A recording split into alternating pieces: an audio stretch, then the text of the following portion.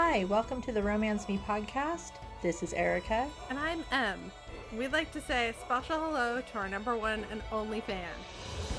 Dude, let's go be butterflies and go be anywhere.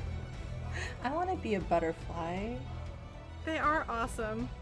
They do eat dead things, FYI. Cool. I mean, we already eat dead things. That's true. I mean, they're kind of always dead when we eat the things. At least I hope so. Wow, this took a turn real quick.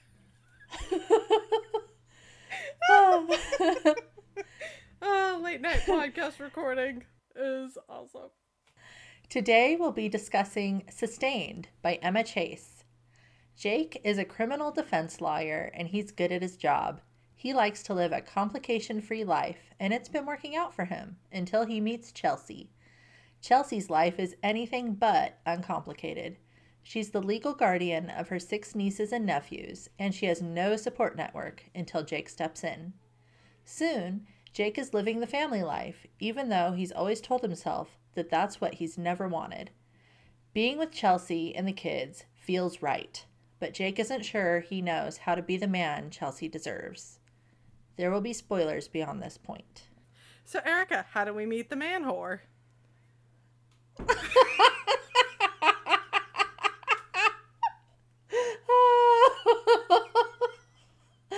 Oh, I'm sorry for cackling. I can't be helped. I'm too tired. The cackling can't be helped because you're right. It's just... So at the beginning of the book, there's a prologue, and we meet Jake, and we are introduced to Jake's pattern. And Jake's pattern basically consists of picking up a hot chick, bringing her home, having wonderful sex, sleeping, waking up at 5 a.m. no matter what time you went to bed, and going out for a run. And telling whoever he brought home, don't let the door hit ya. Basically. Basically, he has this little speech that he gives where he says, I'm going for a run. There's coffee in the pot and cab money on the front table. You don't need to be here when I get back. Prince among men. Well, at least he's honest, I guess. That is the one positive aspect to that. Jake is a criminal defense lawyer. He works with a group of his friends, Stanton, Sophia, and Brent. And Stanton and Sophia are a couple, and I think they're from the first book in this series because this is the second book in the series. Yeah, they are. And so we see Jake at work. And he is having a meeting with one of his clients whose name is Milton Bradley. And this client is like 20 years old or something like that. And he's just a major fuck up. But that's Jake's job, is to get fuck ups off the hook. And he's really, really good at it. Milton is in there because he had a DUI. Is it a DUI or does he like piss off a flight attendant or something? It's like a drunk in public, but like on a plane. Yeah, it's like a disorderly conduct. Yeah, and Milton tries to be all whatever about it. Milton thinks he's a cool kid. Yes, and he's used to getting off the hook for things and doing whatever he wants without consequence, like smoking. And Yes. Jake does not appreciate the smoking, and he, in a manly fashion, intimidates him until he stops, because he's not putting up with his bullshit. I must admit, I do appreciate Jake's snarky commentary. That was one thing that I actually did think was quite funny about the book, and I frequently laughed. So that's something. Yeah, Jake's pretty snarky, pretty tongue-in-cheek, even about himself, I think. He's like, I know I'm intimidating and I'm doing this on purpose. Yes. Yeah. He has an unscheduled appointment after he meets with Milton, and it's a young woman who says that they know each other, and apparently she was a one-night stand a while ago. She had a cheating ex and then slept with Jake, and then found out that she got syphilis from her cheating ex. And now she has to tell her sexual partners that she had syphilis and maybe they should go get checked out. And the only person she slept with was Jake. Yeah, it does take Jake a little bit of time to figure out who she is, because there's been so many. Yes. He even describes her as, forgettable or something like that. Like pretty, but forgettable. She's not the few, the proud. But Jake is really, really, I think, realistically freaked out by this. Yeah. Yeah, I honestly really liked the beginning of this. I was kind of wondering if he and Lainey I was wondering if that was their meet cute. I was like, this is actually a really interesting meet cute. I'm on board for this. But no, that doesn't happen. You're on board for the oops, I got syphilis meet cute? Hey, it's different. Yeah, it's different, all right. I'm not going to argue with you on that one. I was like, okay, let's see how this goes. Oh, no. It goes in a different direction. Okay, fine. We get treated to a little bit of Jake's backstory. He is a reformed bad boy. So when he was a minor, he had a big temper problem. He got in a lot of trouble and they wanted to try him as an adult, but the judge saw there was something worth saving there and he didn't adopt him, but kind of like he mentored him. Yeah, he was the father figure in his life because his own father was another crappy daddy. Yeah. Jake has learned to keep all that kind of stuff under wraps. He's got tattoos. Like I think he has like a sleeve almost. And he just wears long sleeves and no one sees them except when he's naked. But he's in control, He's very much about like, I'm controlling this piece of myself. And the only time I let the bad boy come out is when I'm on the prowl for a lady. Because that's what ladies like. Lucky ladies. Yeah. So, right, he gets tested for syphilis. Much to my chagrin at certain points in the story, he does not have syphilis. So. But he's decided to learn from this. Mm-hmm. And does not want to have one night stands anymore. Now he's going to, quote, date. He asks his friends, like, how many dates before you get to the fucking? And they're like, 3. And that's a long time for him. He is not pleased with this. Well, you're not usually going on a date like 3 nights in a row, so. Well, he's like, so the earliest I can fuck is Sunday, because he's thinking like all these dates, I guess, are going to happen like within the next 3 days. Yeah, and up to this point, he hasn't had any sex since he learned he might have syphilis because, he may be a jerk, but he's not unethical. So. Yay. He's not fucking while he might have syphilis. Which is good. But he's got like this major dry spell. That's all he's thinking about, basically. Well, when you have something taken away from you, a defining aspect of your life, makes sense that he would think about it a lot. We meet another of his clients, or we learn about another of his clients, who is named Senator Holton. And Senator Holton is a career politician who is charged with several counts of aggravated assault against his wife of 30 years. Yes, and he's good friends with Jake's boss, of course. Yes. And so defending Holton for Jake is like a feather in his cap as far as work goes. That'll help him get partner. Yeah, if he's successful with helping out Holton, then he basically can shoot to the top. And he wants to. Like, he's career-minded, and he wants to do well at that firm. Yeah, he's very much just, I'm gonna focus on my job. Everyone else has baggage. Everyone else has a relationship or family or something else going on that is stealing their focus, and I can put all my focus on my career, so I'm gonna do awesome. And as he's walking down the street, he runs into a kid, like literally bumps into a kid falls down and then runs off, and almost immediately after, Jake realizes, my wallet is missing. And he realizes the kid took his wallet, and so he starts chasing him. Yeah, the kid is like a little shit about it too, because he thinks that the old man can't catch him. Nya, nya, nya. Very much so. But Jake does catch him. Yes, because Jake gets what he wants. And grabs him by his shirt. I don't know. It's very problematic because, a 30-year-old dude chasing after a young boy, grabbing him and shaking him and yelling at him. I'm surprised he didn't get, like, more trouble than he did, but he ends up... This is the fantasy land in which there are no consequences for Jake, though. Em's not pulling any punches today. No, she's too tired to. But the kid is like screaming, "You're not my father. I don't know you. Help." And Jake is like shaking him like, "Can you please just give me my fucking wallet back?" And a cop comes over, but Jake knows this cop. And so he doesn't get in trouble. Nope. And the kid comes up with this lie. "Oh, he's my babysitter." Which, okay. The cop buys this story. And then he leaves. And then Jake gets his wallet back, but he starts interrogating the kid. Like, "Who are you? Where do you live?" The kid's like, "I'm not telling you anything." Jake says, "Well, you can either get dropped off at the police station or I'll drive you home and talk to your parents." So the kid says that Jake can drive him home. As they're driving home, we learn that this kid is named Rory and he's 9 years old. When they get to the house, it's in a really rich neighborhood. It's a really nice house. But when they get to the house, an extremely hot young lady answers the door. And since Jake is thinking with his dick all the time, he's super into her immediately. Yeah, to a kind of creepy degree.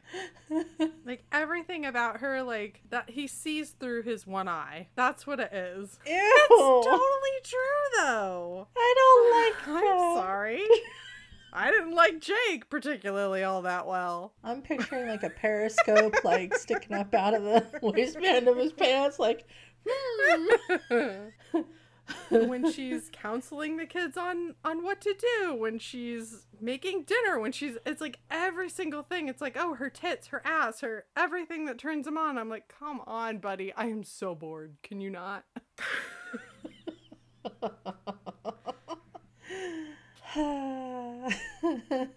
He gets introduced to her. Her name is Chelsea. He says, "I need to speak to you about your son." And she's all, "Okay, come on in." He keeps getting interrupted as he's trying to tell her what's going on with Rory, having stolen his wallet. And it turns out there's a lot of kids living in this house. Yes. Kind of Von Trapp level. There's 6 children living in this house.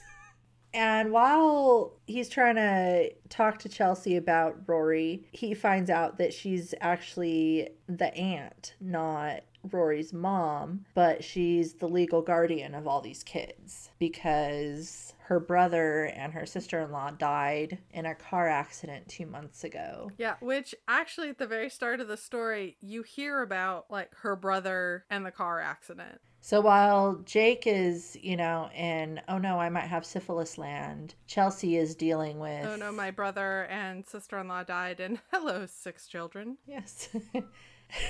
She's adulting hardcore. She is. And Chelsea is a pretty strong person, I think, because she was a grad student at Berkeley. She was basically raised by her brother and his wife because her parents were dead. So when her brother dies, like, that's her family. Like, that's all she had. And so all she has left are these 6 kids. And so she just leaves school, moves across the country to Washington, D.C., and becomes mom. Yes. Basically. Yeah. And she's doing the best she can. Yeah, it's not like she went through a gradual process of like one kid then another. It's insta-kids. Yeah, insta-kids. And one of the kids is like 14 and Chelsea's 26. But she's doing the best she can, and she's treading water, and she's got her head up above the water and basically not drowning. When Jake tells her, "Rory took my wallet," she's just like, "Oh, great." Like, oh no, not more. More drama.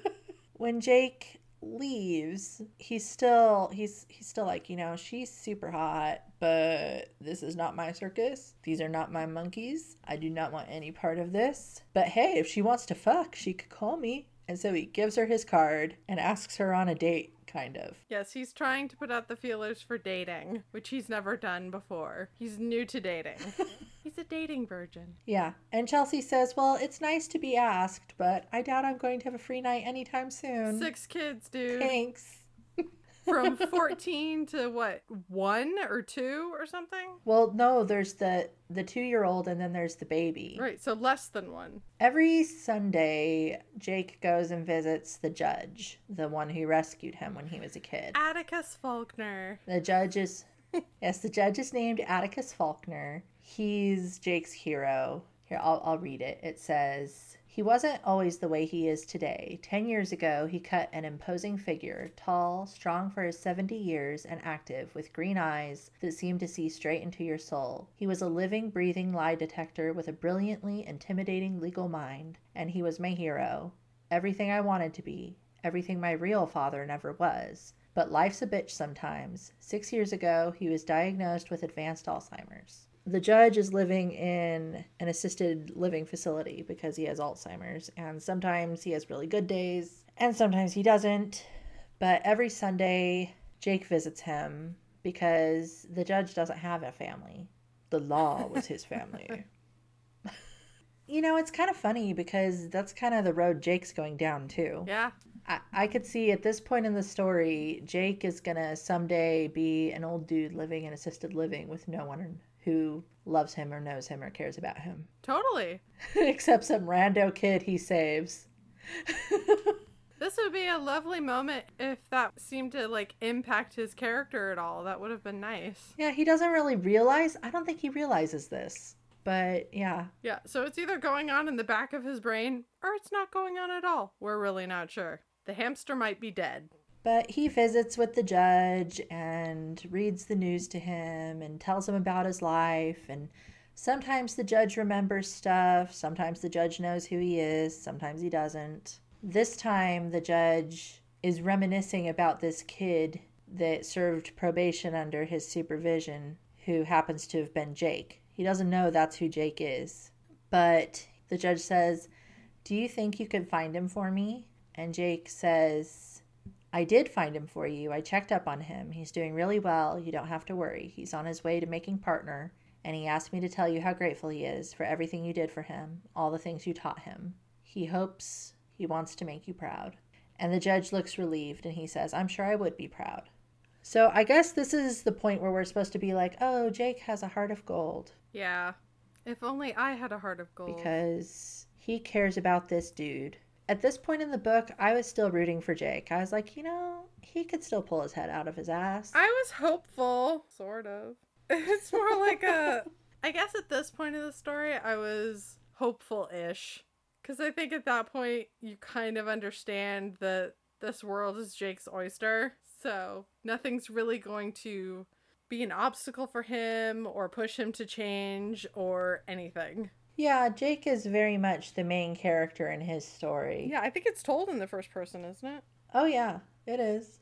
But yeah, the world revolves around Jake. Which that alone is not, it's more just like what's an obstacle to him? Like, what's gonna turn him into someone who might see Chelsea as a person? That would be nice.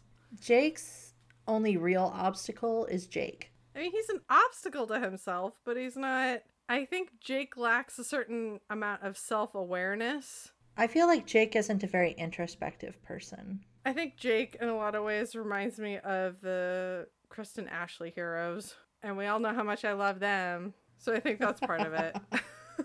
I'm like, oh, it's one of these guys again. All right. So it sounds like what you're saying is Jake is the pilot of the story. And the story goes in whatever direction Jake wants it to. Almost like he's lucid dreaming and he's making it up as he goes. I mean, there's some external consequences, but some things that he does later on in the story, like with the kids, where I'm just going, okay, this might be something that could backfire, you know, because Chelsea's parenting skills come into question. Who she might allow into their life might come into question, but nothing comes of it. No, Jake's the hero. Oh, like the time he brings the twin 9-year-old boys into a heroin den? Scantily clad, well, people in general, but specifically women. One of them starts hitting on Rory or something weird. Like, the takeaway is him just, like, turning to the boys and being like, "That's bad, don't do that." And it's like, Okay. I mean, this is not supposed to be like realistic parenting at all. I mean, this is a story. I remember reading that part and thinking, okay, this is what's going to be the major conflict. You know, Jake didn't realize you can't take kids into a place where there's heroin out and naked women all over the place. And there's going to be fallback from this, but there never is. There's never fallback for him for any of the things that he does. Which, I mean, some of them are... That's an especially bad one, though. Yeah, no. That I really thought. Or when he was encouraging Ray to hit his bully. Yeah. It's like, yeah, there should have been some fallback, some anything, and there really isn't. There's no consequences from Chelsea either. Not really. We're getting ahead of this. Let's go back. Let's rewind a little bit. He visited the judge, and then a couple days go by, and he gets another unscheduled appointment at work, and it's Chelsea with all the kids in tow except for Rory, because Rory stole a Ferrari 458 Italia limited edition and then crashed it. Oops. And now is in juvie. And Chelsea's like, so maybe you could help us with that? Jake gets various people in the office to babysit most of the children. And then they go to where Rory is and... get him out of trouble. Yeah, he gets Rory out of trouble. He goes to bat for him. He makes a deal with the social worker, Janet. There's going to be counseling. Which, you know, fair enough. He's a 9-year-old who just lost his parents. He's going through some things. You know, granted, that's kind of extreme, but, you know, the story's all about rehabilitation of youths. And while he's there, he runs into Lisa, who is a probation officer, I think. But anyway, ends up making a sort of a date with her. Fuck date. Yeah, I think they were friends with benefits kind of before, and she's eager to rekindle this relationship with him because she broke up with whoever she was with. I did not retain the name. He was that significant. Later, he does use the phone number. He meets up with her, and he's about to break his dry spell, and then he gets a phone call from a cop who picked up a kid at a party where there was underage drinking, and this kid gave the cop Jake's card and wouldn't give any other info. Turns out it's Riley, the oldest child in the family. Yes, the 14-year-old girl. Riley did not want to bother Chelsea and wake her up, so she, you know, had no problem bothering Jake, who she's been giving shit to. Yeah. Because she's 14. You know, like a typical teen. But Jake gives the cop, you know, Riley's info, and then he's like, okay, this isn't my problem. But then he's thinking about it. Chelsea's going to be tired. She's going to have to get all those kids out of bed just to pick up Riley. What if they get in a car accident? What if something horrible happens? You know, and so he ends up telling Lisa that he's going to have a rain check on the sex and goes out, and he calls Chelsea and says he's going to pick up Riley for her and drop her off. He brings Riley home, and then he and Chelsea kind of have like a moment. Chelsea gives Jake a little info about her backstory. She's an art history major. She's a really good sketch artist, and she's 15 years younger than her late brother. And when her parents passed away, she was about 14 or so, and she moved in with her brother and his family. And so she's really close with them. Yeah, she'd almost be like an older sister to Riley, really, because that's kind of the age difference between Chelsea and Riley. Yeah, and so they have a good moment there, you know, where Chelsea opens up to him. He's into her, even though he's learning about her, which is unusual for Jake. Normally he doesn't want to know anything about the women he's into. And he gets ready to kiss her, and then one of the kids calls, and so he leaves and goes home. Stanton, Jake's friend from work, has a young daughter named Presley, who's about the same age as Riley. And Stanton has this idea that he and Presley and Jake and Riley can all go to a One Direction concert. He thinks that'll be fun for Presley to have another girl around her own age to go with. Stanton has shared custody of his daughter. I'm assuming that Presley doesn't have any friends in the area, which is why he's inviting the drinking 14-year-old to meet his daughter. I don't know. Well, no, because they spent time when Jake went to go bail out Rory. Oh, yeah, that's right. He met her. So Presley and Riley spent time together, so they bonded. And of course, at that age, it's pretty realistic to be, oh my gosh, I like that band too. Best friends. Yeah, I guess that's true. And Presley probably doesn't have many friends in that area. That's what I was thinking. I was thinking it was more along those lines. Like, well, Presley doesn't have any friends around here, but here's this girl who's about her age. They can be friends. Yeah. I mean, they get it okayed by Chelsea. But yes, Jake accompanies Riley and Stanton and Presley to the One Direction concert. And it's just amazing. And Presley and Riley are BFFs now. And when they get home from the concert, Riley wants to spend the night at Presley's house. And of course she gets to. So for some reason, while all this is going on, Brent is there and needs a ride home. And that's why Jake can't stay later and have some alone time with Chelsea. Was he helping babysit with Chelsea? I don't know.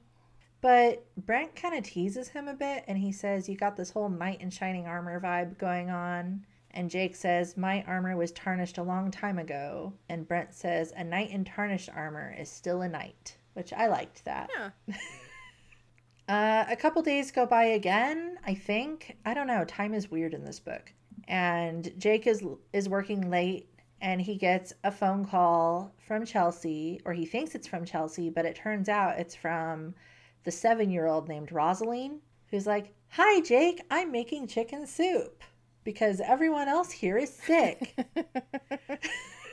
And then Jake hears like a huge shriek from the fire alarm. Rosaline says, whoops, gotta go, bye. Fictitious kids. Which, I don't know, it was kind of like a comedy movie moment for me, I think. Yeah, I love the kids in this book. I think they're great. Yeah, that is one thing about this book that is really good, is that the kids are really well written, I feel. I do too. They're seriously probably my favorite part of this book. They're very funny. But Jake is like, this is not my problem. People are fine all the time. They get sick all the time. Fire alarms go off all the time. It's fine. But he just can't let it go. And they're not answering the phone. So he's like, well, I could call 911 or I could drive out there. And so he decides he's going to drive right out there and see what's going on. Because he's a knight. He wants to protect. He lets himself in with the key under the mat and basically rescues Chelsea. Because, the house isn't on fire. Woohoo! But I don't know. If you've ever been the lone adult in the house, sick, taking care of children who are also sick, you will understand Chelsea's pain. So much pain. Oh my God. I so felt Me for too. Chelsea. He picks her up off the floor and she's crying. And he says, why are you crying? And she says, I'm just so tired, Jake. I'm so tired. Yeah. She's broken. Which I get it, Yeah. But Jake puts her to bed, make sure all the kids are in bed, make sure everyone's clean and has puke buckets and all this. And he gets advice from, was it Stanton? Yes, he calls his friend Stanton, who, is a parent, and gets advice, like all the things he needs to be a nanny or a nurse. And then Rosaline is sick now too. Yeah, I loved that part. I knew that was... And then as soon as the dog came in, I was like, yep, we all know where this is going. Oh my gosh. Ew. Oh, yeah. That's a little bit too much real life there. Yeah, it was very real. But he does a really good job, He knows He steps up. He knows how to adult. He's good at it. He's doing laundry like a boss, making sure everyone's drinking, their Gatorade Staying and hydrated. resting and all this. And it's kind of like a cozy thing, It's a very family-esque sort of moment. Yeah, it was very sweet. I liked it. And so he stays with them, I think, for 2 days. And Chelsea is finally feeling better.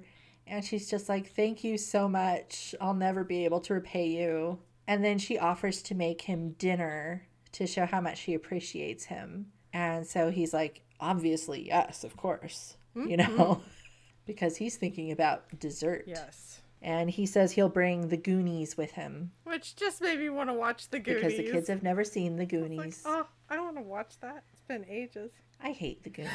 No! What? I do. How are we friends? I don't know. This might explain why we've never watched the Goonies together. We tried once and I just couldn't watch it. I blocked this out. I'm sorry. I love the Goonies. I know. Everyone loves the Goonies except me. It's okay. I understand. You outlier, you. So Friday night comes around and he shows up at the house, but Chelsea isn't alone. Her friends from college are there visiting her. They had decided to fly out and surprise her. And so her friends are Nikki, Kevin, and Lucas. And Nikki and Kevin, I think, are a couple. Yeah, I don't know. They're kind of just talking heads a little bit. I didn't get a good sense of who they were. Yeah, you really don't. But you do get a sense of Lucas because Lucas is like, no, Chelsea's mine. You get like that kind of impression from him. Yes, more for the jealousy and the possessiveness. Woohoo. Although, I think Jake handled it really well. Like, he didn't tell Chelsea that she couldn't go out with them or anything like that. Or spend time with them. He's very supportive, which I think, good job, buddy. I kind of feel like it was really shitty what Chelsea did. So Lucas kind of finds out that Jake's been helping out a lot with the kids. And so he's all, oh, good, he can watch the kids while we all go out. And Jake's like, okay, I guess, if that's what you want to do, Chelsea. And then Chelsea says, okay. Yeah, but Chelsea has no spine. Yeah, I don't know. Like, I was trying to figure out what was going on in her brain. Like, is she just letting her friends push her around? Does she feel guilty because they flew out to see her? She frequently lets people push her around. Or is it just that she so wants to have, like, some time alone without the kids, with her old life? I think it's both of those things, which her notion of adult time has changed. Or what grown-up fun is, basically. Because I think at one point, the California people are there, like, smoking pot or whatever in the backyard, which makes Jake grumpy. I mean, clearly these are her friends, so theoretically she fit in with this crowd at one point. She doesn't now. Because she was like, oh, that made her uncomfortable, but she didn't do anything about it. She didn't tell him to stop. Yeah, it really made Chelsea just look like a doormat. She is. She's a hot doormat. This scene just drives it home. She's a good girl hot doormat. That is what she is. Sorry, Chelsea. That's a lot of her function in the story. So I think when her friends flew out all that way, cross country, I felt like she probably didn't think that she could say no. And Jake is being supportive too. Like, he's like, no, if you want to go have fun, go have fun. I think if Jake had asserted and said, you can't go, I don't know what Chelsea would have done, actually. Because I don't think she would have crossed Jake, but she would have been in quite the pickle. Because she wouldn't have wanted to cross Jake and she wouldn't have wanted to let her friends down. Her head might have exploded or something. This scene just made me really dislike Chelsea. I didn't like that she did it either. Whereas up until this point, I just felt sorry for Chelsea, but now I also don't like Chelsea. I don't know. There were moments with her that were really relatable for me, but there were moments that really weren't. This for me wasn't necessarily a relatable moment, but I don't dislike that she made that choice. I think this was like an instance of her actually saying something that she wanted. Maybe, yeah. Which that really didn't happen much, if ever, else in the rest of the story. I don't like that she did it either. I felt like she should have kept her plans since they didn't tell her You don't just drop into somebody's life. Not to that extreme. I mean, there's nothing wrong with like, okay, you have a date planned. He shows up, but surprise, you have a surprise visit from your friends from across the country. I don't see why you couldn't just turn it into a group thing and say, hey, I'm really sorry, but can this be a group thing because my friends surprised me? That would have been a more diplomatic way of handling it, but I think Chelsea just goes with the flow, path of least resistance. Jake wasn't putting up any resistance, so she's like, okay. And maybe she did want to go be out of the house away from children. Yeah, I don't know. And you're right, though, because she is a doormat, because Lucas tells her, oh, you should get changed because you look hot, but you look like a mom. And so she's like, oh, okay, I'll get changed. Yes. Yeah, we really like Lucas. Like, she just takes direction. Oh, Lucas is an asshole. Oh, totally. Because, Totally. yeah, so Jake stays and babysits the kids while they're out, but everyone falls asleep, and Jake wakes up to noise, and he goes into, I think, the living room? Yeah, downstairs, because I think it's like a couple stories. Yeah, and Lucas is on top of Chelsea, grinding on her, and she's just like, stop, get off of me. And he's like, no, let me do this. This infuriates Jake, and he pulls Lucas off of her, and he's drunk, I guess, or high. He's inebriated. I think he was high when I don't know, maybe he's still high. Maybe that is just his consistent state. We don't know. Yeah, I mean, Jake is like listening because he hears sound, so he's listening, and he can tell that Chelsea and Luke are, I don't know, making out or something. He doesn't do anything until it sounds like Chelsea's in distress. Then he's like, oh, fuck this. He is very good about Yeah. it. He isn't pushy like, no, mine. It's more like, she said no, now you can sleep in your car. Yes. It got a little intense there with the choking. Like, the punching, I was like, okay. But then when he starts to, like, choke him, oh, right, he has anger issues that are probably undealt with because therapy. Okay. He is not a therapy for everyone sort of person, I don't think. No. But we are. We are. And there's a couch somewhere for Jake. There is. A big Yes, couch. a very manly proportioned couch. Because he is all about the manly. Yeah, and Jake is pissed. I think just everything has hit him at this point. This was the straw. He was expecting this date. He was expecting all this stuff. It didn't happen. He's been trying to be nice. He's been trying to be a grown-up. And then Lucas tries to molest. Yeah, I mean, Chelsea. we don't know where exactly it would have gone, but we have a good idea. He takes this all out on Chelsea. At first, Chelsea is just kind of shaken because, oh my God, I just got sexually assaulted. And then I watched a dude choke another dude. It's been, intense. She doesn't take Jake's shit this time. No. Jake is like, do you know what could have happened to you if I wasn't here? And he's in his past because his father beat his mother. Yes. And so he's thinking about men hurting women here. Yeah, that's his headspace. And Chelsea says, contrary to what you think, I'm not stupid. I'm grateful that you were here, and now you can go. Yeah. And Jake says, I'm not going anywhere as long as he's outside. And Chelsea says, fine, enjoy the couch. And she walks off to her room. That's the couch he can use in therapy. Yay! So, did Chelsea redeem herself at all? I know I kind of called her a doormat, but which in that moment she actually wasn't. She stood up for herself. Yeah, I don't know. I don't think it was redemption worthy, but it did. I was happy that she spoke up for herself. Do you think that made her more of a person, either to the reader or to Jake? She still felt really passive to me. Like she was, Lucas's fuck doll, and now she's Jake's fuck doll. Like, I don't know. Yeah, I remember Jake accused her, and she's like, that's none of your business, and I think he just took that as an affirmation, but I can't remember. Right.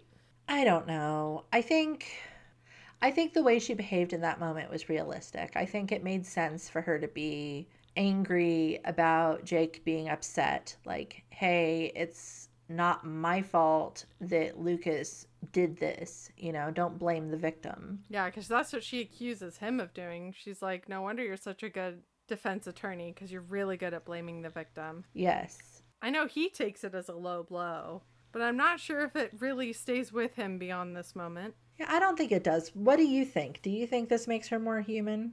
I think this is probably one of the moments in the story where she's the most, like this section. Yeah, she did something that I don't necessarily think that she should have, with the whole like, bye Jake, I'm gonna go out with my friends. But she made a choice, so yay. And I think her doing something that I don't like humanizes her because of that whole good girl thing, like always doing things that won't be offensive to somebody else. And maybe we needed that scene too to show that Chelsea has come to the realization that she can't go back to the way things were. Yeah, she needs to confront her former life and be like, no, you have moved in a different direction from where you were. Yeah, because her friends are they're still kids, you know, even though they're her age. Yeah, I think they even mentioned, like, Lucas still lives at home with his parents and living off of them. And he's, I'm assuming, her same age of 26 or thereabouts. So, no, I think this little stretch in the story is probably when she's the most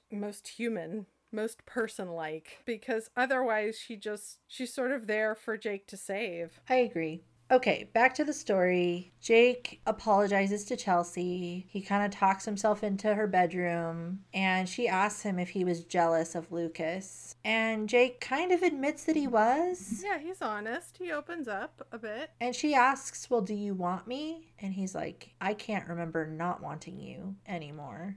And so they start making out, and it's pretty hot, I think. But then the baby starts crying. Of course.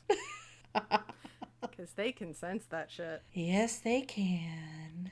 So he asks her out the next night. He's like, I want to take you out on a date. And she says, I don't have anyone to watch the kids. And he says, I'll handle it. The next day, or the next night, he shows up. He's ready to take her out. And his mom comes over. He's got his mom and his stepdad to babysit the kids. What did you think about the mom? I don't know. I think in some ways, like, because we find out more about the mom character later, I think at this point we know she was abused by her husband. And we do find out that she joined the military, became a mechanic, pulled herself up by her bootstraps.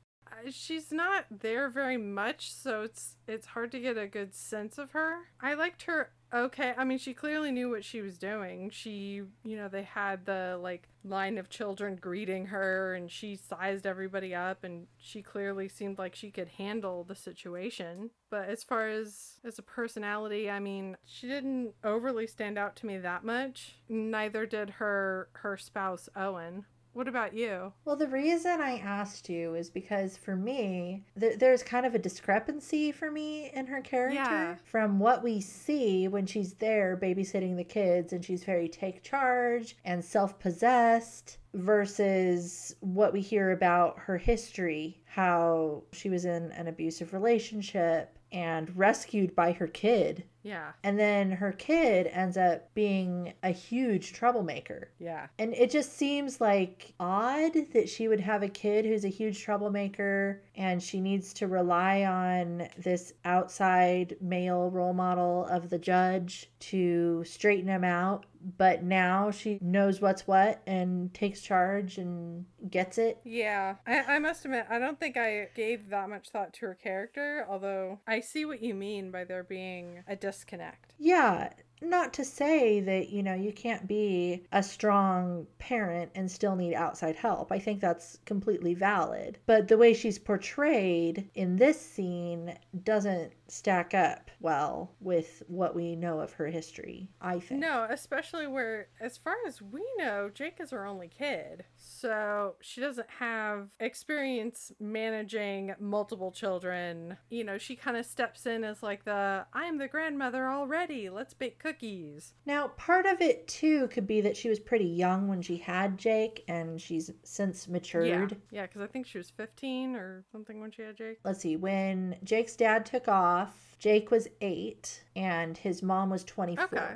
So she had Jake when she was 16. So how old is she now in the story? Do we know how old Jake is? Jake is 30. Okay. Yeah, she's like 46. the glimpse that we get of her doesn't seem to stack up with the character we assume that she is, like you said, that needed to be rescued by her son. Right. But maybe we can chalk that up to her military service? Not to go too far into the weeds here, but the part that I can forgive, or the part that I can understand, like due to her maturing or whatever, is the beginning where she's in an abusive relationship and her 8-year-old saves her from his own father. Yeah, because he goes to where his dad keeps the gun and pulls the gun on his dad. That part, okay, I can get it. You know, she was in one frame of mind and now the abuser is gone and she's like, I'm not taking this anymore, and changes her life around. And she does. At that point, she's had 8 years of abuse from when she was really young. Yes. 16 to 24. But the part that I'm struggling with really is her kid still being a screw up. Like, why didn't she get him therapy, or, I don't know, do something when it seems she's totally capable now when she's watching these kids? So I guess we need more information from year 8 to, let's see, when does the judge come in his life? So that 8-year time period. So she then joined the military, and maybe that's the thing, is she didn't have as much parenting time. So he was... Well, no, because, okay, so she joined the military and he was forever the new kid. And then when she got discharged, they settled in Baltimore, and that's where she met Owen. And he's a mechanic also, and so they run their own shop. Jake got into a fight outside Owen's place, and that's how they met. But when he was 15, he was running around with some kids that were older than him, and they break into a sporting goods store, and one of the kids was carrying a weapon and ended up shooting a guard in the leg. And when they run outside, there's a squad car waiting, and that's when he got arrested, and the prosecutor wanted to charge Jake as an adult, and the judge rescued him. Okay. So this happened after the mom got discharged and Owen was in his life. Yeah, he still could have been a really angry kid. I mean, he's got anger issues. He says he does. And even if he had gotten therapy, who knows how frequently he went. I mean, he seems like a very take charge of himself kind of character. So yeah, it maybe she tried and the kid was just like, no. Yeah, and I mean, there is a point where you can't blame the parent anymore, you know, but at the same time, I'm kind of wondering what she did. Yeah, who knows? Anyway, when he's out on this date with Chelsea, they run into a colleague of his named Tom Caldwell, who's the prosecutor for the U.S. Attorney's Office, and they're kind of friendly rivals-ish. Yeah, so they're nice to each other because they're not in the courtroom. Yeah, he doesn't dislike him, but he doesn't really like him either. I don't know. Yeah, he calls him, was it a goody two-shoes and stuff like that. So Jake's condescending, at least in his head, too, to Tom, but not to his face. There's that little banter thing. Is it at this moment when you realize that Caldwell is prosecuting the senator that Jake has been tasked with defending? I don't know if that's when we realize it, but we also, it is mentioned at this point. That, yeah, Jake is the prosecutor in the assault trial against Holton. Yeah, I forget if the assault was the whole case or if there were other elements and the assault was just one. There were prior cases that Holton got off from. Gotcha. So there's this history of Holton beating his wife. Yes. Meet my wife, the punching bag. Yeah. He takes Chelsea home to his place and they finally have the sex. They do. And there's a part I kind of wanted to talk about a little bit where he wants to go down on her and she gets like really self-conscious about it and she says, you know, I don't really usually come that way. He says, why not? And she's just like, well, I'm just up in my head about it, you know. I'm thinking too much about the other person, you know. Yeah. Which was relatable, I think probably for a lot of women. But the thing that got to me about this scene was how he's like, well, I'm gonna fix that. Well, he is Mr. Fix-It. I mean, that's his function in the story. Chelsea has a problem, he fixes. It kind of took away from the scene for me too, because it's potentially a hot scene. You know, I don't think the author writes it badly at all, but just the attitude of the guy, like, I'm gonna do this thing. I'm gonna play you like a fiddle. sort of thing. And I just, ugh, I don't know. It was gross to me. Yeah, I can see that. I mean, one of the things that I especially appreciate about romance novels is that there is a focus on female pleasure typically in books. That's one of the things that's nice. Yay. But it kind of made it all about the guy still in this scene. Yeah, and I mean, this book is all about Jake. It makes sense. I mean, her body basically exists for him. Yeah, and it's kind of hard too because, I mean, we're just in Jake's head. We're not in Chelsea's head ever. No. But still, it's definitely just all about him. Him making her orgasm. Him knowing what she needs better than she does. I think that was the crux of it. I guess I'm not really surprised that this sex scene was written in this way and this section of the story is like this, because Chelsea's never really a person in the whole story. I mean, she kind of flirts with it. She flirts with humanity a few times.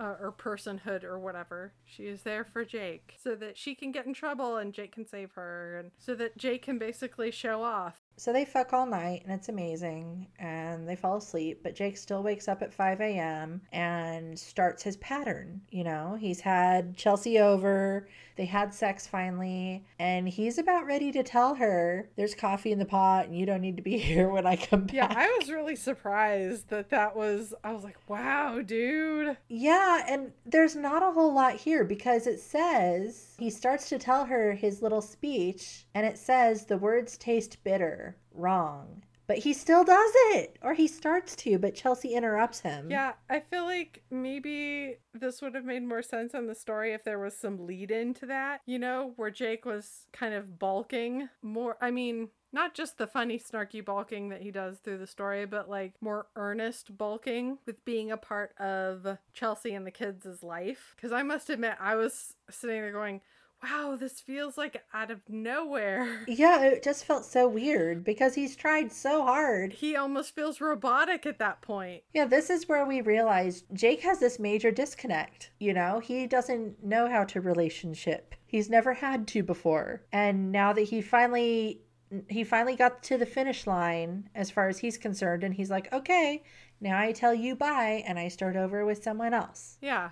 And he has a little bit of an introspection moment too when he goes jogging, because he's trying to figure out, like, how is this chaos with Chelsea and the kids and all the stuff gonna fit into my life, because I can't be getting distracted. I need to be focused. Do you think, since not all that long ago, Caldwell showing up at the restaurant maybe reminded him of work things? I don't think it's ever really put that way in the story. No, I don't think it's in the story. I didn't go there. I kind of got whiplash at this point. I'm just like, what? Like, really? I know, I was really surprised. Because I was like, wait, they had the sex? The sex seems good for them? He seemed like he was enjoying things, and now bye. Yeah, it didn't make sense. It really didn't. And it doesn't make sense for Jake either. What do you mean? Because it feels wrong to him. Even though he's doing it, it feels wrong to him. Yeah, he doesn't actually do it, but he does try a couple of times. So then their morning is interrupted with a call from Jake's mom, because kids do the darndest things. Yep, Rory broke his arm. Oops. Yeah, he climbed up the tree real well, but down not so much.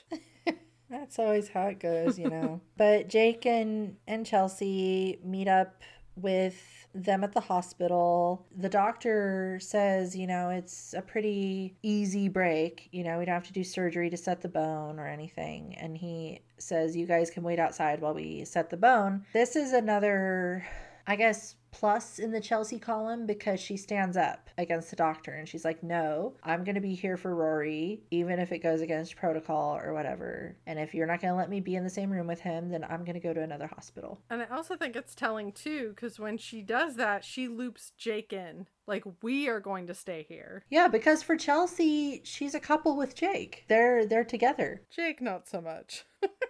It's so sad because she's like, me and my boyfriend are going to stay in here. Meanwhile, in Jake's head, he already tried to dump her a couple of times. Yeah, it's weird, right? Because Jake, his headspace is not there, but he is acting like it is. Yes. He's going through the motions. He's got this major disconnect there. The whole, like, almost breakup, that's foreshadowing, because we know what Jake kind of ultimately wants to do. But Jake will show up and do the protector thing and sit with Rory through the bone setting. And then when the child services shows up, he goes into protector lawyer mode to save Chelsea yet again. And then we get to a point in the book where there are several vignettes of Jake being domestic. They've just kind of settled into this life. And so we have several scenes with Jake interacting with the various kids and just being part of their life and taking on that parent type role and doing okay at it for the most part. He spends most nights pretty late over at Chelsea's house, but he always goes home and sleeps at his house. There's one point where the twins, Rory and Raymond, tell him that Raymond's been getting beat up and bullied by a kid at school, and Jake does the, I guess, kind of like a stereotypical dad thing. If you hit him, then he'll leave you alone. Yes, because hitting solves everything. Well, that's the other thing, because Raymond says, my dad used to say violence is never the answer. And Jake says, it isn't, but defending yourself isn't violence. There's a difference. Which gives some insight into Jake's way of thinking. Oh, and then we have the weird scene where he takes the two boys to the heroin house. Ugh, I guess we don't need to touch on that again.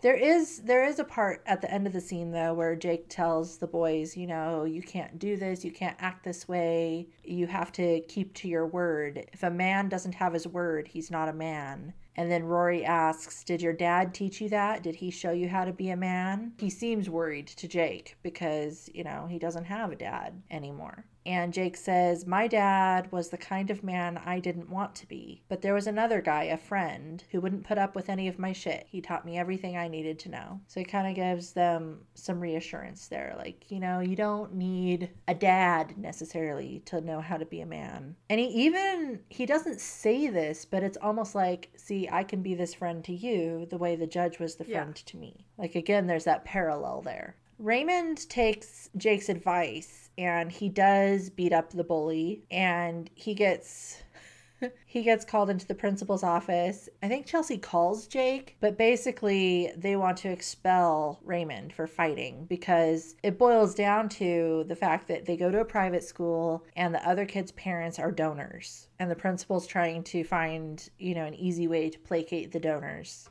Jake goes to bat for them and does his lawyer thing and fixes it.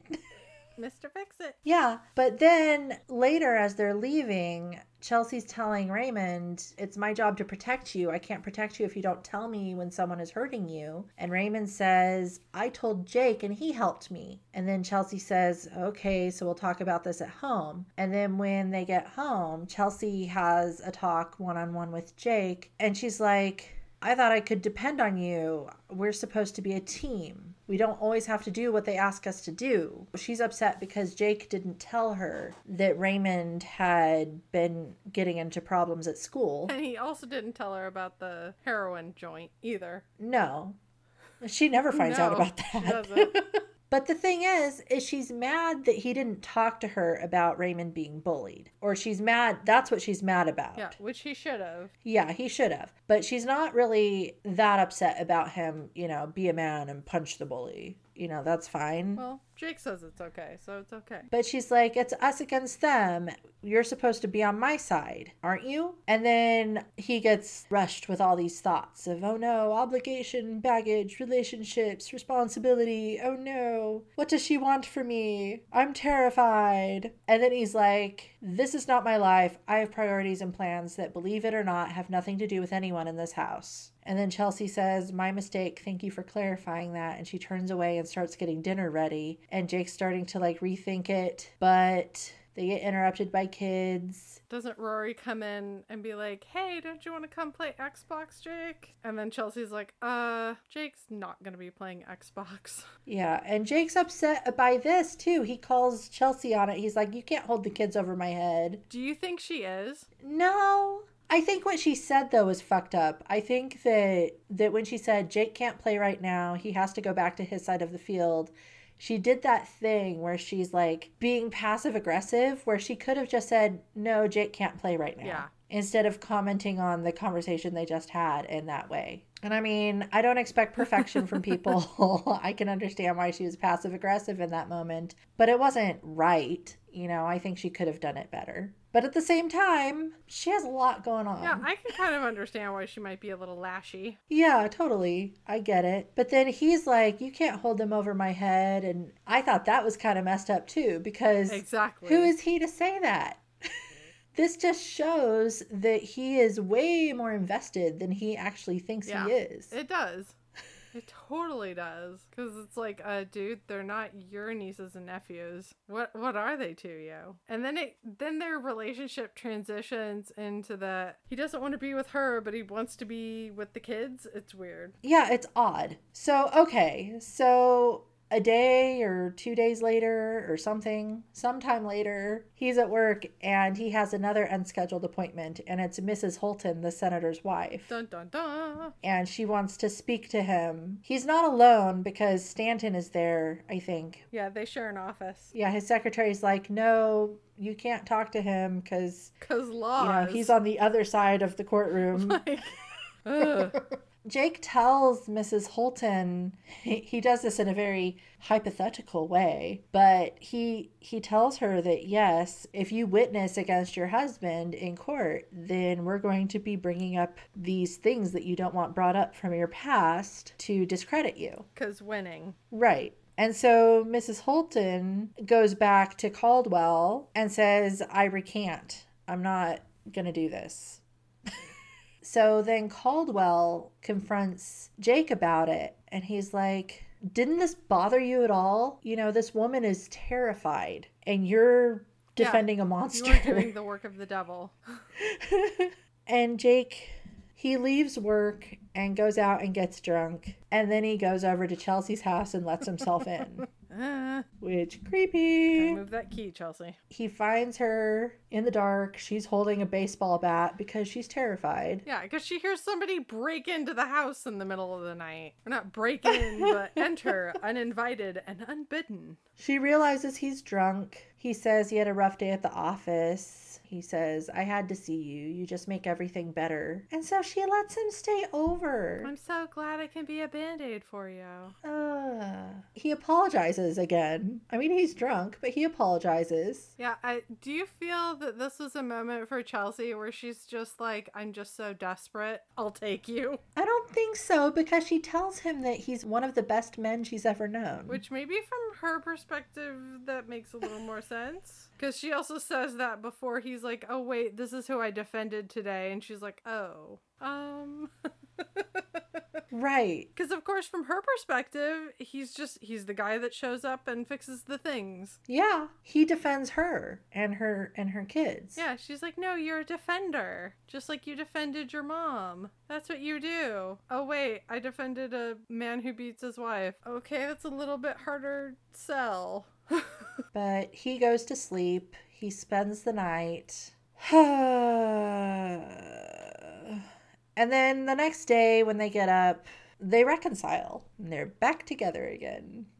It's all fixed. Yay. Just in time for this shit to hit the fan. Oh wait, it wasn't fixed. So they're getting domestic again, and it's wonderful. Yay, domesticity. This makes Jake like the prize employee at the firm where he works. He defended Holton, and the case was dropped because Mrs. Holton didn't want to assist the prosecution anymore. Because she's terrified. Yeah, and Jake has this special meeting with Senator Holton that's supposedly going to be amazing and just kick his career into overdrive. And he gets interrupted with an urgent phone call from Chelsea and learns that the kids are getting taken away from her custody. He totally blows off the senator and his boss and goes to the rescue. Here he comes to save the day. Yeah, he gets there before they leave because the social worker, Janet, that is their assigned social worker, is there and getting ready to take them to where they're going. And he talks to her and tries to talk her out of it. And then he's like, well, can they at least stay together? And Janet says, well, the family that they're going to this weekend, they can all go to, but after that, I don't know. And he promises the kids that he's going to bring them home on Monday. And then they're gone.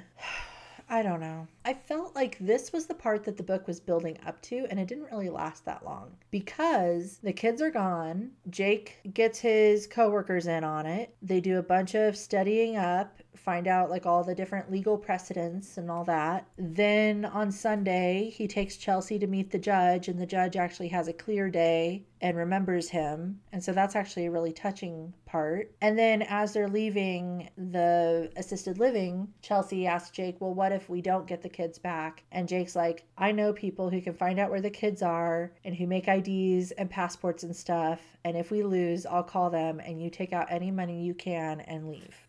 So he's like, okay, well, if this doesn't work, then we're going on the run, lady. Yeah. And then there's the courtroom scene where he confronts, I guess, examines. What do they call it?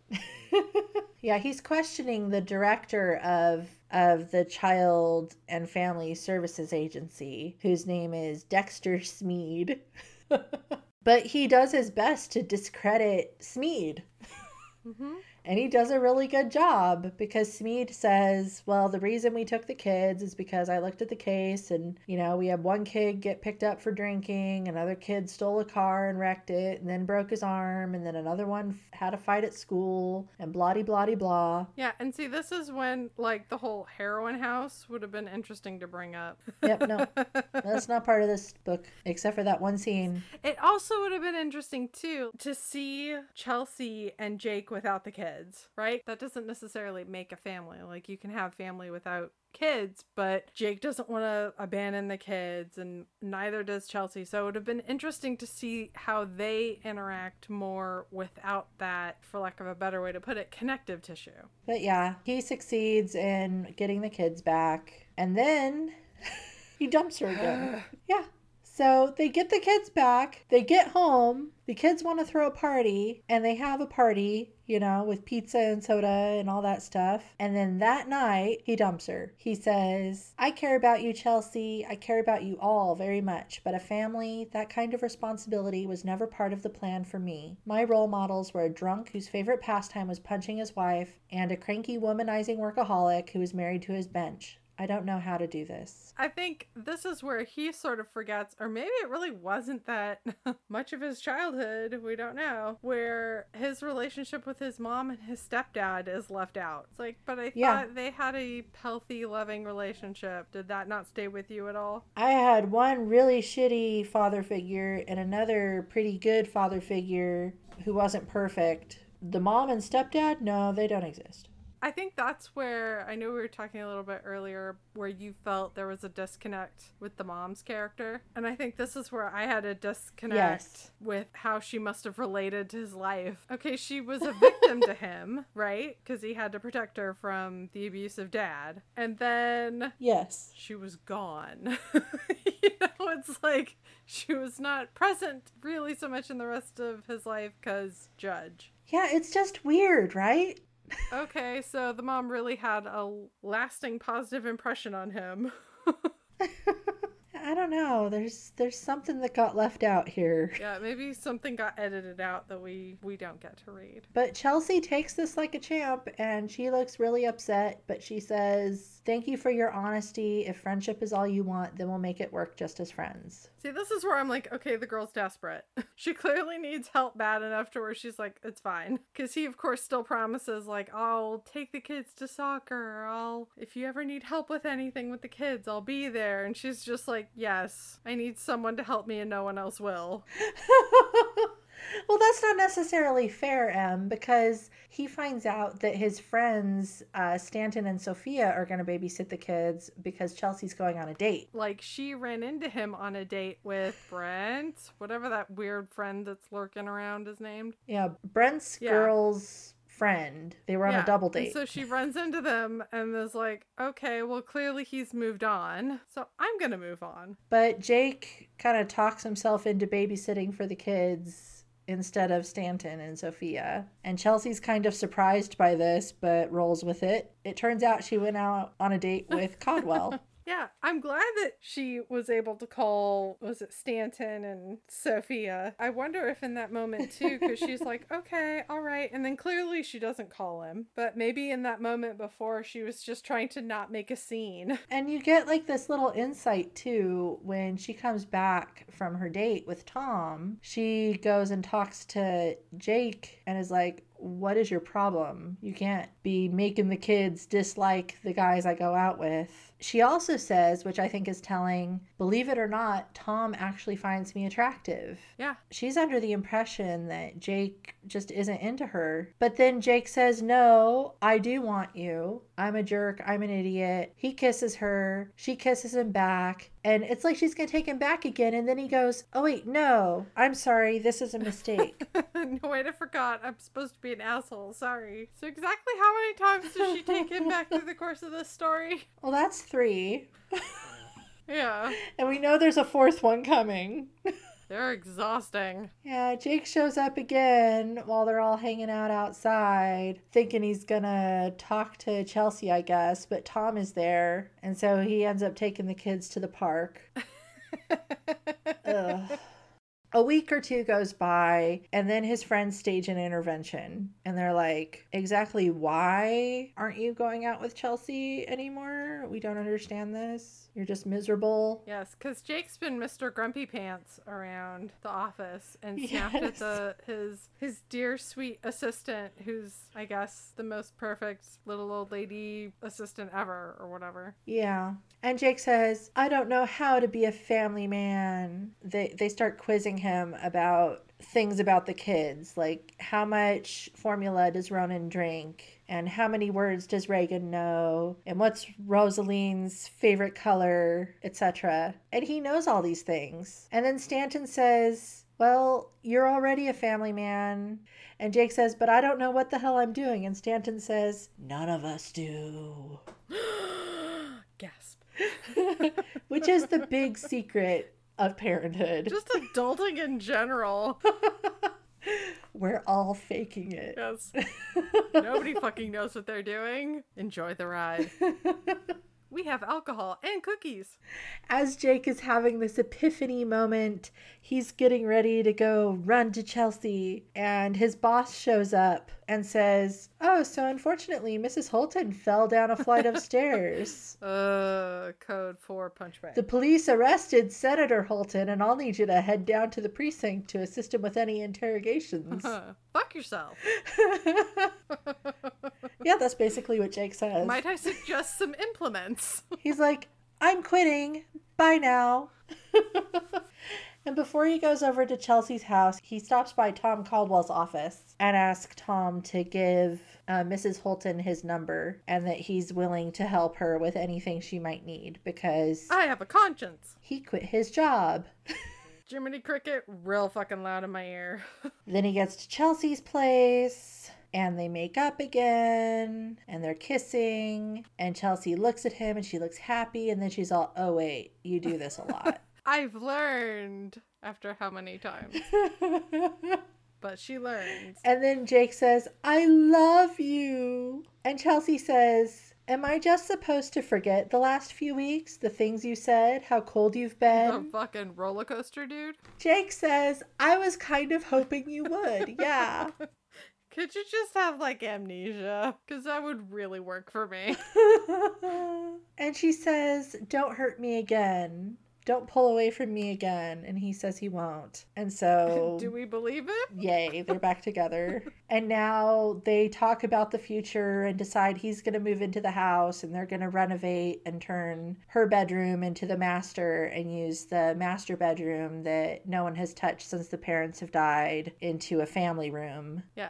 An absolutely, like, eclectic family room with the boy band fat heads and, was it rainbow or pink butterflies on the wall and monster trucks? I don't remember. It was a lot of interests. I don't even know at this point. It's like a nightmare. And then we get an epilogue 1 year later. He's opened his own practice with his friends that he's been working with, and so they each have a corner office. And he's at the wedding of Stanton and Sophia, and he's engaged to Chelsea, and everything's just perfect and wonderful. The end.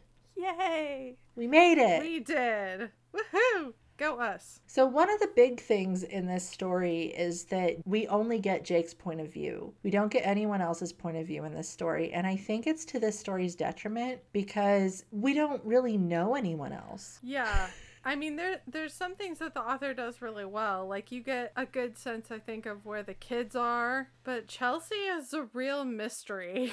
And that's a problem. Yeah, I just don't know who she is. It really felt like a one-sided story. And it was kind of funny to me because I've read plenty of romance books where we only get the heroine's point of view, and it was fine. Why do you think it's different in this case? I think the author didn't give us enough clues. I think in the books that we've read together and the ones I've read on my own, where you get one point of view, we get a lot of clues about the people that character is interacting with. The expressions on their face, the way they're acting, the subtext to what they're saying. And I just didn't feel like we got a lot of that with Chelsea. Yeah, I don't think we did either. Not to compare too much, but even like the boyfriend material that we right. read, it was all one character's point of view, but I fell in love with the other character. Yeah, you really got a sense of both of the characters in that relationship. And in this story, it feels like it's the Jake show. Yeah, it feels like it's Jake's fantasy show. Throughout the story, we get a sense that one of the major themes is being a man or learning to be a man, the need for someone to have a strong male role model. And I kind of felt like it didn't pay off. We get some good mirroring with Jake's relationship with the judge versus Jake's relationship with especially Rory. Yeah. You know, the troublemaker with the older legal dude helping them out. I still don't understand why Jake doesn't think he can do it. Like, why does he think that he can't step up and be a family man? We know that Jake's dad had anger issues. We know Jake has anger issues. Maybe that's the reason. I mean, we're not given a lot in the story to help with that. You know, this is where maybe some of the struggles that his mom and Owen went through with him could have filled in that gap, because there must have been struggles. Yeah, I really feel like there's a big piece of the pie missing here. I think if that had been fleshed out a little more, then we'd have a better reason to understand why he feels insecure and he thinks he's inept. He isn't. Clearly he's doing quite well. Yeah, and we get a really good sense of his pattern. You know, this is how he lives his life. These are his personal rules that he set for himself. But we don't really get a good idea as to why it's like that. No. And I think that's what the story is lacking as far as that goes. I think there needs to be more of a why.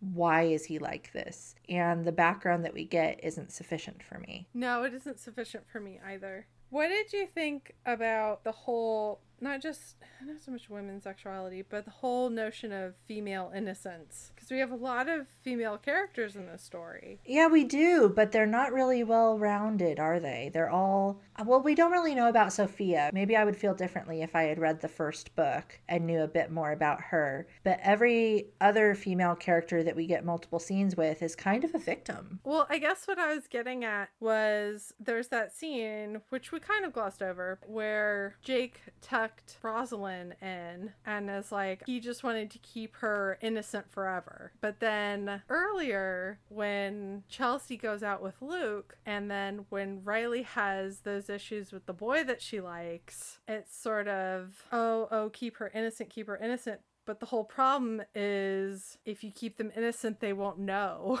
So then they'll get caught in those situations. And then they'll be a victim. Yes.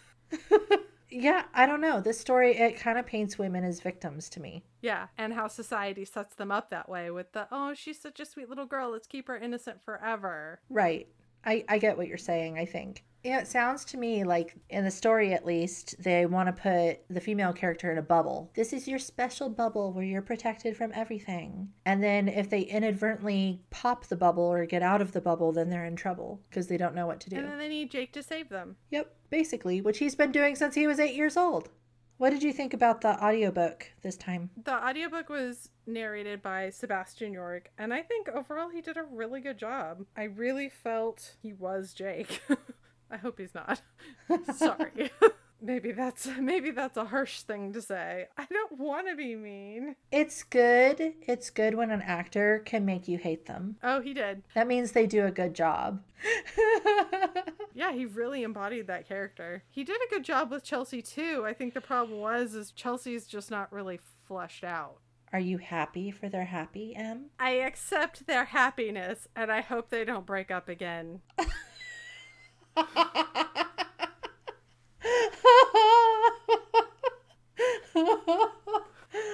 That's all I gotta say.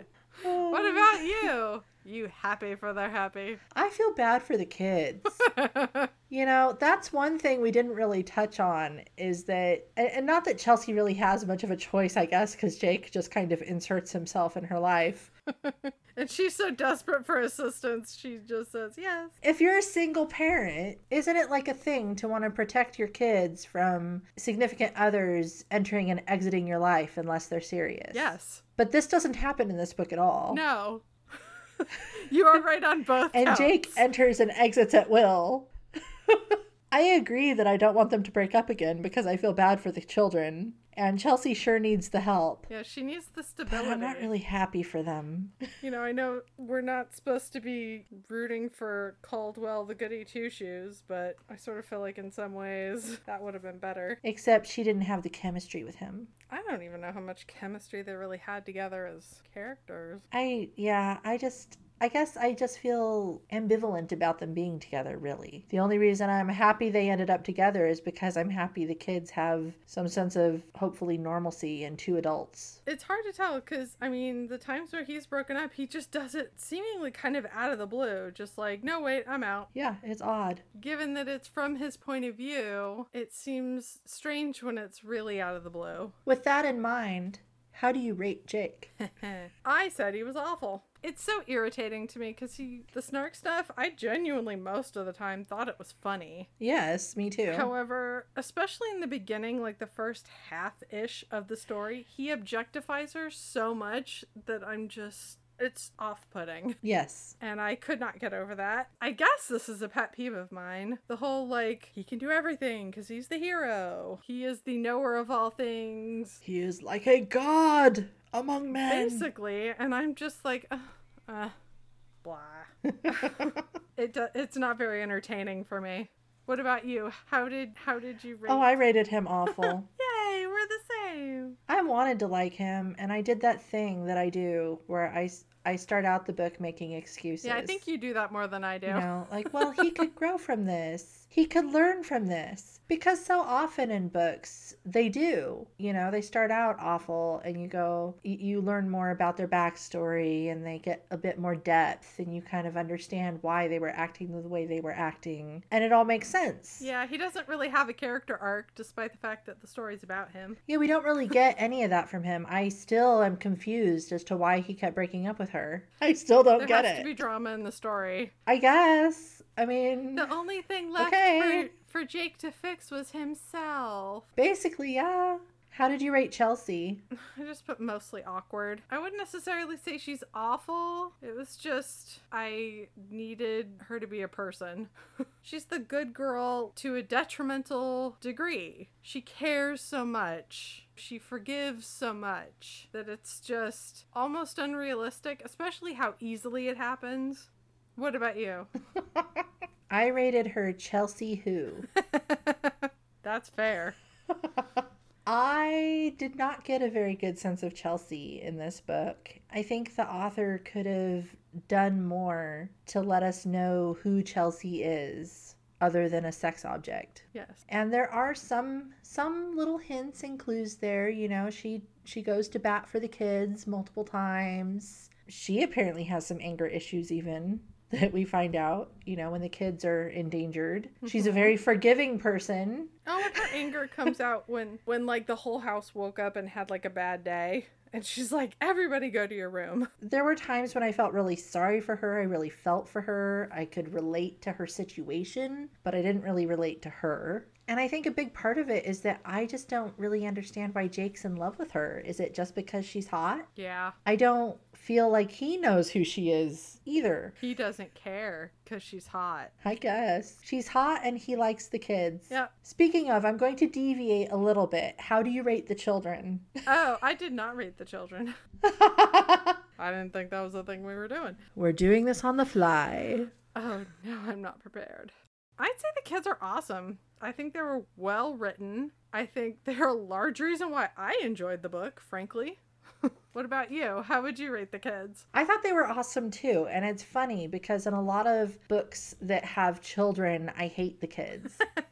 They're like caricatures of children, or they're just annoying, or they feel like they're inserted to be cute or something like this. And these children felt realistic to me. I really liked them. I thought they were well done. Yeah, I did too. Going back to the audiobook element, I thought York did a really excellent job with the kids, and I attributed a lot of the reason that I liked them to his performance, although hearing that you also really like them based on the Kindle version that you have, that just goes to show you, or show someone, how awesome these kid characters were. Totally. So what about the antagonists in this book? Oh, that's the hero, and I said awful. Although, I guess as an antagonist, he's good. So is he effective? At antagonizing himself? Yes.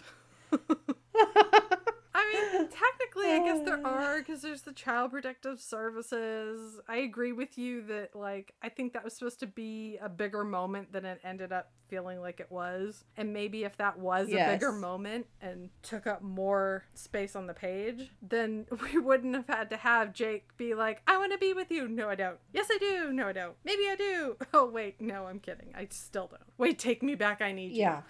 I mean, love you. I mean, I want to fuck you. I mean, I don't know what I mean.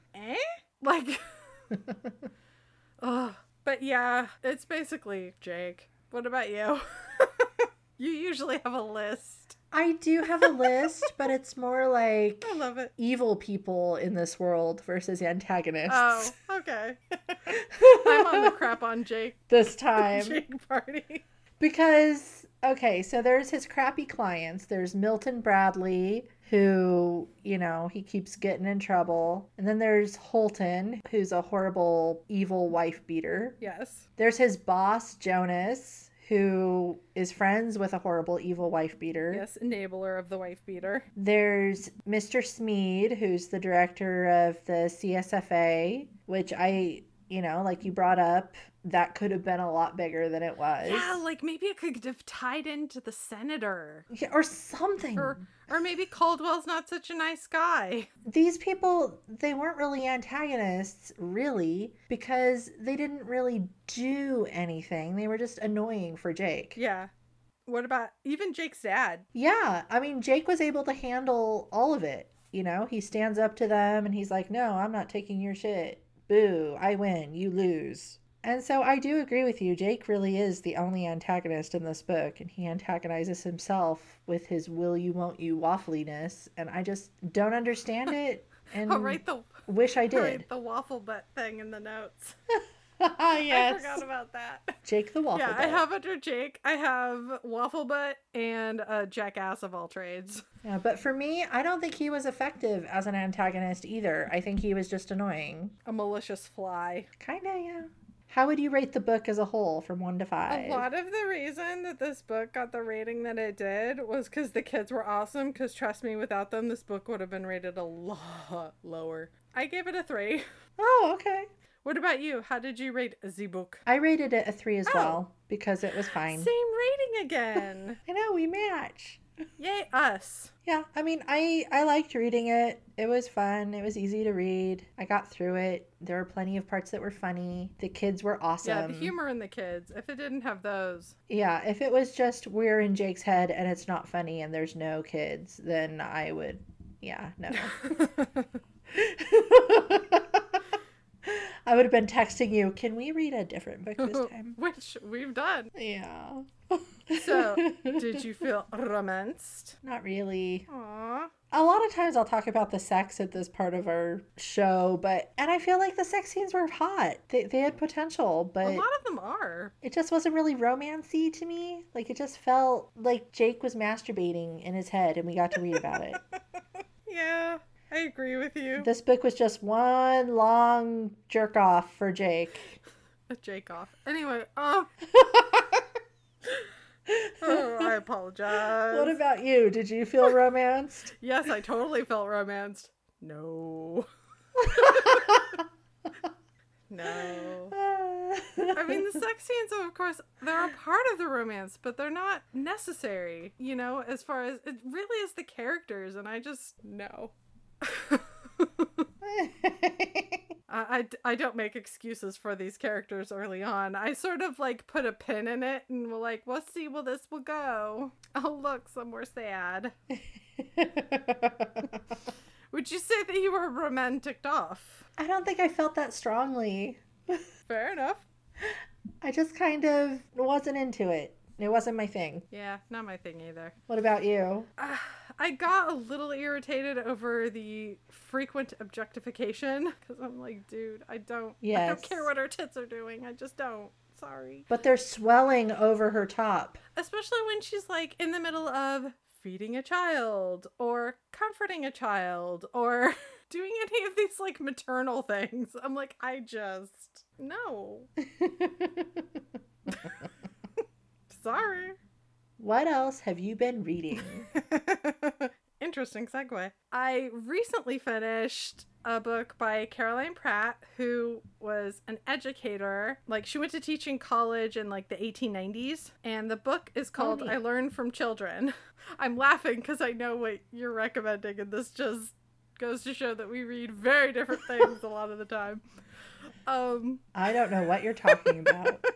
Anyway, I actually was telling Jen about this book. FYI, I did get permission from her to use her actual name. Because she has been reading up on this thing called unschooling. Oh, yes. That's basically what Caroline Pratt was teaching in her school and the benefits of that. It was super interesting to read. It's super accessible, which you may not think of because you're like, oh, 1890s, 1920s, or I think she actually wrote the book in the 1950s. So her teaching career spanned, I think, a really interesting time frame in U.S. history. Yeah, it sounds like it. And it's interesting to all of a sudden hear about, oh yeah, the coal trucks.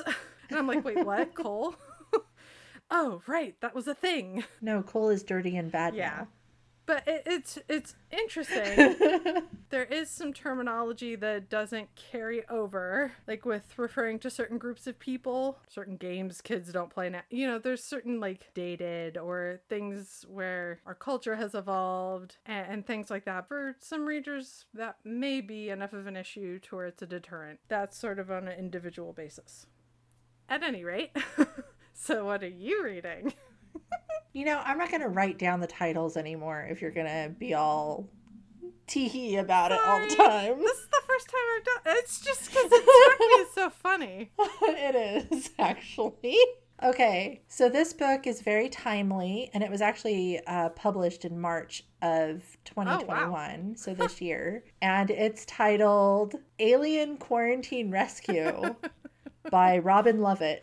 Yay, alien overlords! Please come save us. And so people on Earth have been plagued with the Beerona-virus. Amazing. Which has killed half of the Earth's population. That part isn't funny. It has mutations. So basically the way you set it off in yourself is if you interact with someone else and the two mutations interact, and then that kills you. Huh. And so this woman has been living alone for 5 years. Her only contact with the outside world is like, it's not Zoom, but basically like Zoom calls with her friends, who also have all been living alone.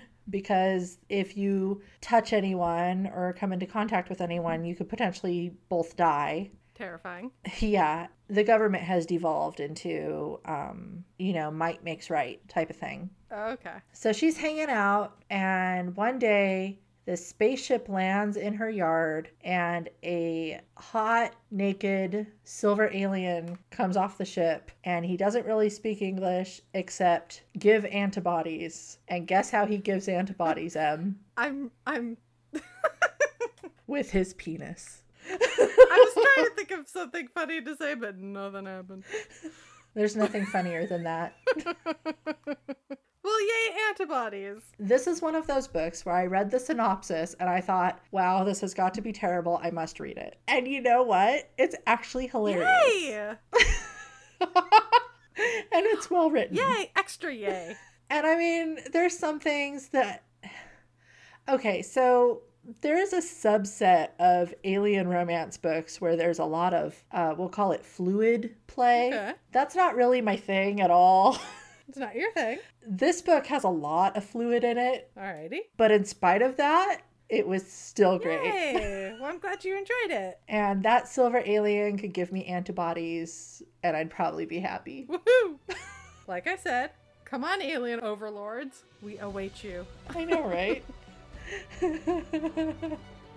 Okay, so that's it for this time. Check out our website, romancemepodcast.com, for show notes, other episodes, and our upcoming reads. Join us next time when we discuss Real Men Knit by Kawana Jackson. Bye! Bye!